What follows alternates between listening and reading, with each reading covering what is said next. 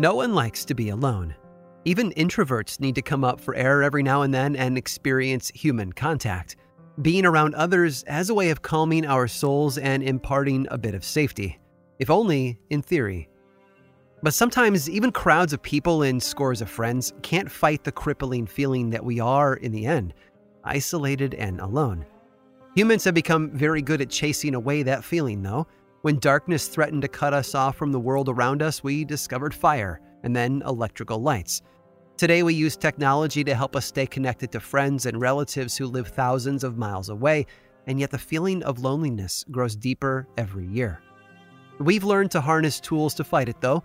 In ancient cultures, the days before Facebook or even the printing press, if you can fathom that, society fought the feeling of being alone with story. Each culture developed a set of tales, a mythology, and surrounding lore that filled in the cracks. These stories explained the unexplainable. They filled the dark night with figures and shapes and gave people, lonely or not, something else to talk about. Something other. Some tales were there to teach. Some preached morals through analogy. Others offered a word of warning or a lesson that would keep children safe. In the end, though, all of them did something that we couldn't do on our own.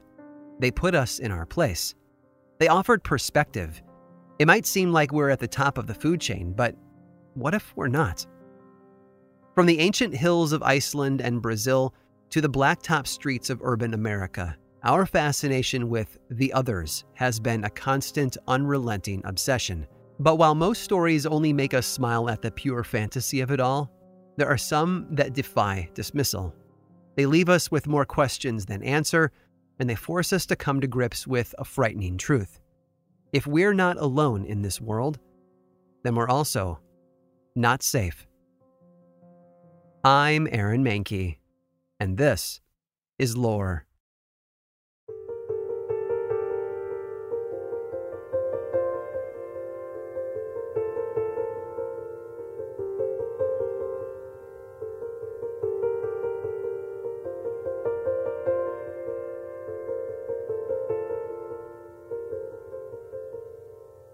In Greek mythology, we have stories of creatures that were called the Pygmy. The Pygmies were a tribe of diminutive humans, smaller than the Greeks, who were often encountered in battle. And these stories have been around for thousands of years. We even have images of Pygmy battles on pottery found in tombs dating back to the 5th century BC. First century Roman historian Pliny the Elder recorded that the Pygmies were said to go on annual journeys from their homeland in the mountains. They would arm themselves for battle and climb onto their rams and goats and ride down to the sea where they would hunt the cranes that nested at the shore. In South America, there are tales of creatures called the Alush.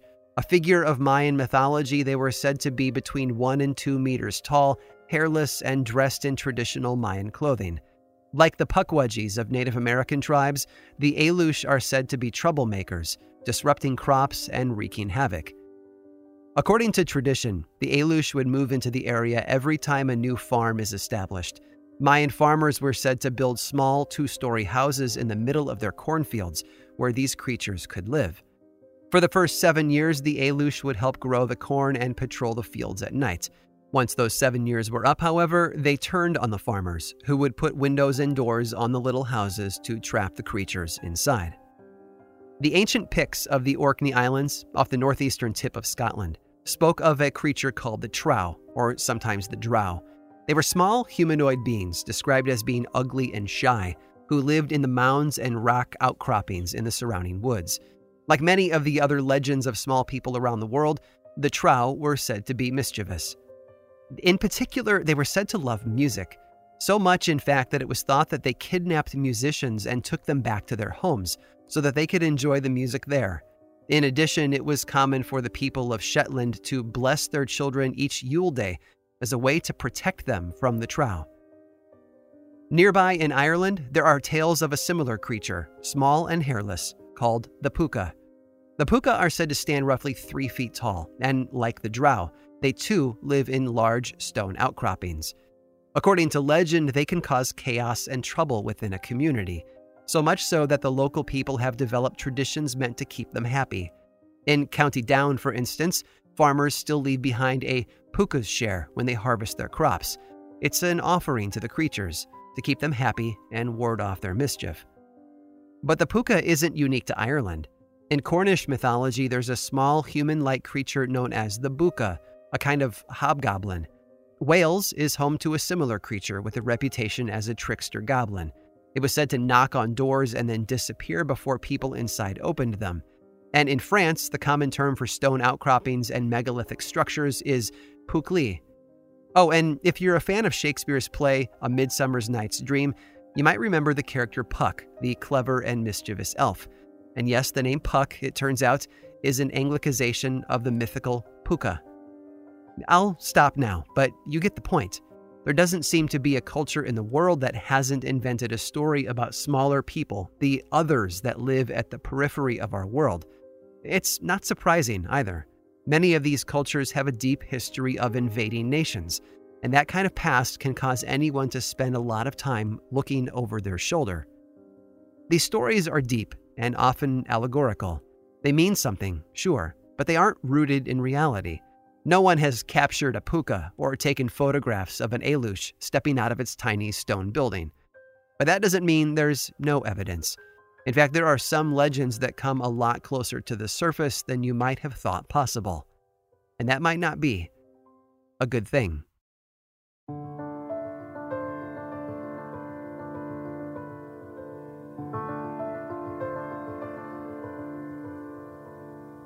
The Shoshone tribe of Native Americans that live in the Rocky Mountains have been there for thousands of years. Their land spanned much of the countryside around the Rockies, but they also built seasonal homes high up in the mountains, sometimes 10,000 feet above sea level. One of the Shoshone legends is that of a tribe of tiny people known as the Nimmerregger. One story tells of a man who rode up a small trail into the Wind River Mountains to check on his cattle. While he was traveling the narrow path, one of these creatures stepped out and stopped him. This was his trail, the little man said, and the rancher couldn't use it anymore. The man ignored the tiny person and continued on toward his cattle, and this angered the Nimmerregger. The tiny creature took aim with his bow and fired a poisonous arrow at the man's arm. From that day on, the story says, the rancher was never able to use his arm again. The Nimmerregger are just a myth, or at least that's what most people believe. But in 1932, that perception changed when two prospectors, Cecil Main and Frank Carr, found a mummy in a cave in the Pedro Mountains of Wyoming. They said it had been sitting upright on a ledge, as if it had been waiting for them. And this mummy was small. Literally, it was only about 6 inches tall, but it had all the proportions of an adult, most likely mummified by the dry Wyoming climate. After its discovery, the mummy changed hands a number of times. Photographs were taken as well as an X-ray, but by 1950, it had vanished, never to be seen again. In 1994, after an episode of Unsolved Mysteries asked viewers to locate the missing mummy, a second mummy came to light. This one was a female with blonde hair, but it was roughly the same size and also came from a mountain cave. This time, medical experts were able to study it, and what they discovered was shocking. It wasn't an adult after all. It was an infant that had been born with a condition known as anencephaly, which explained the adult-like proportions of the body and head. Like the first mummy, the second one disappeared shortly after the examination, and the family who owned it vanished with it. Halfway around the world in Indonesia, there are stories of a small human-like creature called the Ibu Gogo. Even though their name sounds a lot like a Belinda Carlisle cover band, these creatures were said to strike fear in the hearts of the neighboring tribes. According to the story, the Ibu Gogo had flat noses, wide mouths, and spoke in short grunts and squawks. They were known to steal food from the local villagers, and sometimes even children. And apparently, one incident in the 1800s led to an extermination. The Nage people of Flores, Indonesia, claim that generations ago, the Ibu Gogos stole some of their food, and the Nage people chased them to a cave where they burned them all alive. All but one pair, male and female, that managed to escape into the woods. The stories are full of imagination and fantasy, but in the end, they might hint at something real. In 2003, archaeologists discovered human remains in a Flores cave. The remains, dubbed Homo florensis, aren't ordinary though. They were small adults, Very small, actually, at just 1 meter tall. In fact, they were nicknamed hobbits, if that helps you conjure up an image of them. Small people found in a cave near the Nage people of Flores. It seems like the stories were proving true. The trouble was the age of the remains. The oldest skeletons clocked in at around 38,000 years old, while the youngest at about 13,000. In other words, if the Nage had actually attacked the tribe of tiny people, it had happened a lot more than a handful of generations ago. Unless you believe them, that is. In that case, the stories hint at something darker. That the Ibu Gogo are real, that they might still inhabit the forests of Flores, and that ultimately, the stories were telling the truth. Which sounds enticing. In fact, I think anyone would be fascinated by such a notion. Unless, that is, those stories were about something in your own backyard.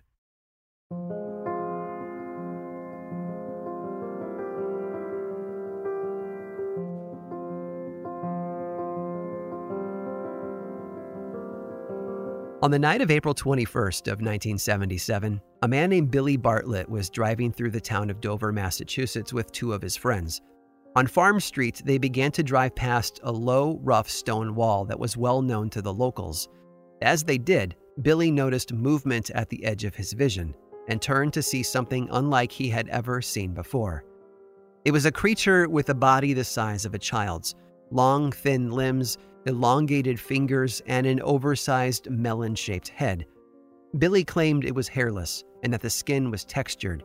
He even reported that it had large, orange-colored eyes. Billy later sketched a picture of the thing he had seen and then added a note to the bottom of the page. I, Billy Bartlett, swear on a stack of Bibles that I saw this creature. A whole stack of Bibles, you say? Well, all right then. Something like this probably happens every year somewhere in the world. Someone sees something weird, their mind twists their memories, and all of a sudden they think they encountered Abraham Lincoln in a hot tub. But Billy's story had some added credibility. You see, just 2 hours after he saw what it was that he saw, 15-year-old John Baxter was walking home from his girlfriend's house, about a mile from Farm Street. He claimed that he saw something walking down the street toward him. According to him, it was roughly the size and shape of a small child. When the figure noticed him, though, it bolted for the woods. Now, John, being a highly intelligent teenager with powerful decision-making skills, decided that midnight was the perfect time to chase something strange into the woods, and so he followed after it. What happened next was a literal over-the-river-and-through-the-woods chase. When Baxter finally stopped to catch his breath, though, he looked up to see that the creature was standing beside a tree just a few yards away from him, watching him. That's the moment when common sense took over, and John ran for his life. Later that night, he drew a sketch of what he saw. He also told the police about it. He described a creature that had the body of a child, a large oval-shaped head, thin arms and legs, and long fingers. Now, on their own, each of these sightings could have easily been dismissed by the authorities, but together they presented a powerful case. Still, any chance of their similarity being labeled a coincidence vanished less than 24 hours later.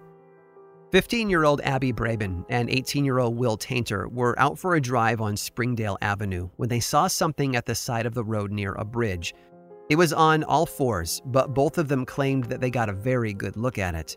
Each of them described the creature as hairless and child-sized, with an overly large head and long, thin limbs. 3 separate events spanning 2 nights, 3 unique sightings, yet one seemingly impossible description, each captured in eerily similar sketches. There were small discrepancies regarding the color of the creature's eyes, but outside of that, the consistency was astounding. Each of these eyewitnesses had seen something they couldn't explain, and each of them seemed to have observed the same thing.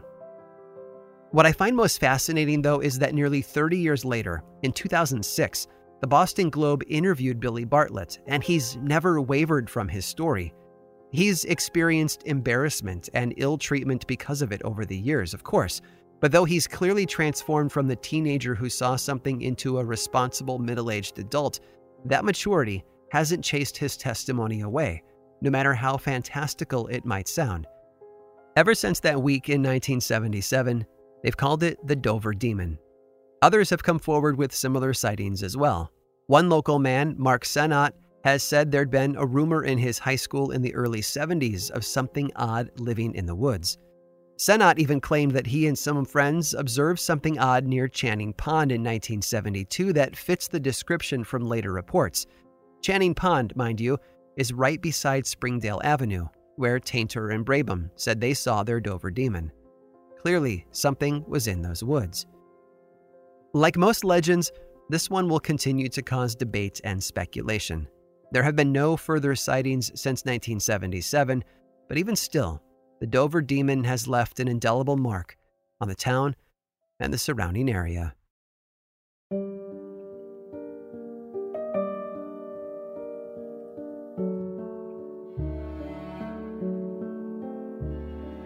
We don't like to be alone, but I think in the process of creating the stories that have kept us company for centuries, humanity has also invented convenient excuses.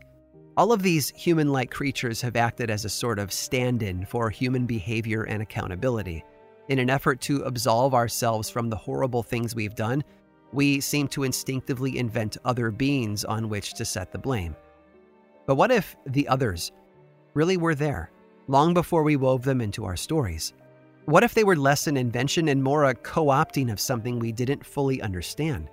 Perhaps in our effort to shift the blame, we altered the source material a bit too much, and in doing so, we buried the truth under a mountain of myth. There have been countless theories surrounding the 1977 sightings in Dover. Some think it was a type of extraterrestrial known as a gray. Others have actually suggested that it was just a baby moose. I know that does seem like an odd way to explain it. Only 2 moose sightings were recorded in Massachusetts in 1977, and both of those were out in the western part of the state, far from Dover. Add in the fact that a yearling moose weighs more than 600 pounds, and I think it's clear that this theory just won't hold up. But there is a different, more textured theory to consider. If you remember, Billy Bartlett saw the Dover demon sitting on an old stone wall on Farm Road. Well, just beyond that wall is a large stone outcropping that the locals have always called the Polka Stone. Some think that the stone's nickname is a mispronunciation of a different word, though. The original name, they say, was the Puka Stone. It could just be folklore, perhaps the tall tales of an early Irish settler told to a group of children around the foot of an enormous stone. Unfortunately, we'll never know for sure. But if you really want to see for yourself, you're always welcome to head over to Dover and take a drive down Farm Street. The wall and the woods beyond them are still there, still dark, and still ominous. Just be careful if you travel there at night. You never know what you might see at the edge of your headlights.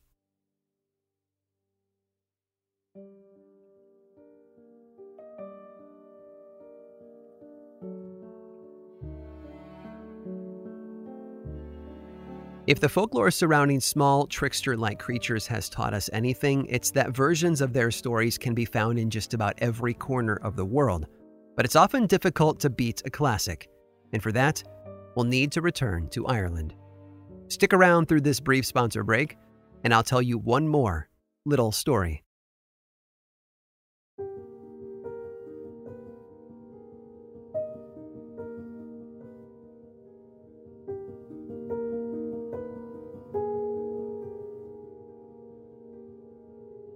Let's be honest for a moment and just admit something tricky.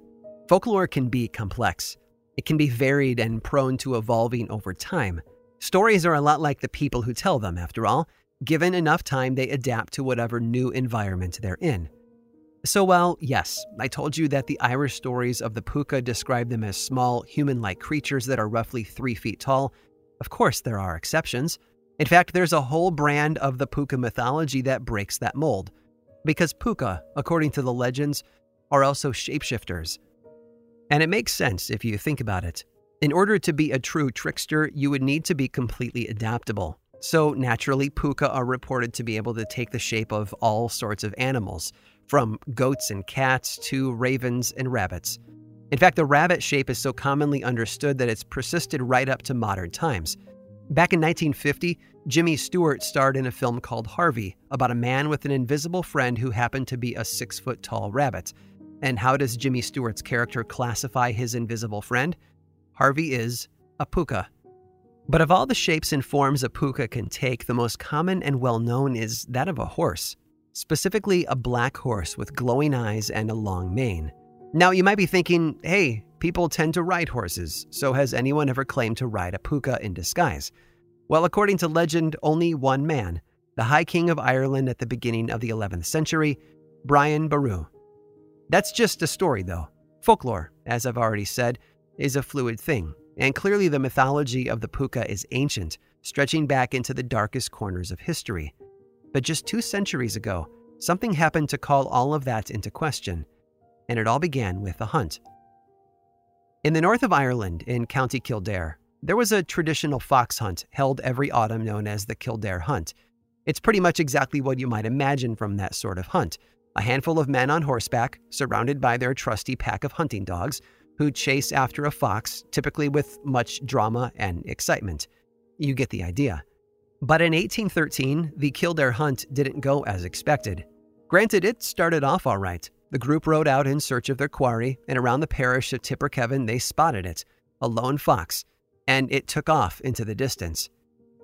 It led them south, toward the River Liffey, where it followed the water eastward over rocky terrain and tricky footing. The hunters, mounted on their horses, struggled to keep up, as did their large pack of hunting dogs. But one rider, a man by the name of Grennan, managed to pull ahead and give the fox a chase. At that moment, though, another horse appeared. This one was riderless and black, and Grennan made sure to report later that he had no idea where it had come from. And there was the briefest of moments when he could have sworn there was something odd about the horse's eyes. They might have glowed. Suddenly, the fox led them to the edge of a massive drop-off where the Liffey used to plummet down a series of 3 waterfalls to a pool 150 feet below. Both the fox and the mysterious horse managed to cross at the top of the falls, using rocks to make it to the other side, and that tempted the hounds to follow. Grennan saw what was about to happen an instant too late. He called out, ordering the dogs to return to his side, but they were locked onto the fox and kept running. And that was when the fox tried to make a treacherous leap onto a narrow ledge. But according to Grennan, that mysterious horse turned and flashed its fiery eyes at the animal so that it missed and fell into the churning water headed toward the falls. And the dogs followed it. All of them jumped headfirst into the water, swimming hard toward their target, while at the same time all of them were being pulled by the powerful current toward the precipice. And a heartbeat later, all of them vanished into the mist. Grennan brought his mount to a stop at the top of the gorge and peered down, spotting shapes in the pool at the bottom of the falls. He claimed that he could see some of the hounds floating lifeless in the water, while others were struggling to swim to shore. Now remember, these hounds were more than just hunting aids. They were his friends, raised from birth. He was intimately familiar with them, and the sight of their mangled bodies in the pool sent a wave of grief and sadness welling up inside him. And at that very moment, just when his sorrow was at its peak, a cry went up from across the river. It was the neighing of the mysterious horse, high and piercing even over the sound of the waterfalls. To Grennan, though, it sounded more like the ominous laugh of a devil, taunting him and his loss. Oh, and the pool at the bottom of the falls where all of this drama took place, it was called Pool of Fuka. Translation? The pool of the puka.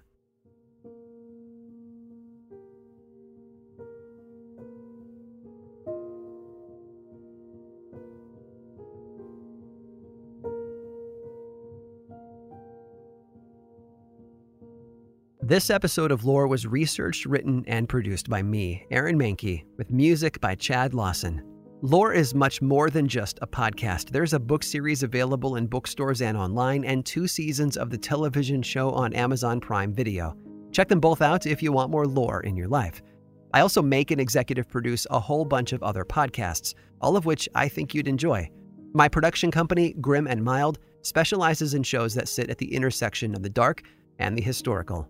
You can learn more about all of our shows and everything else going on over in one central place, grimandmild.com. And you can also follow this show on Twitter, Facebook, and Instagram. Just search for Lore Podcast, all one word, and then click that follow button. When you do, say hi. I like it when people say hi. And as always, thanks for listening.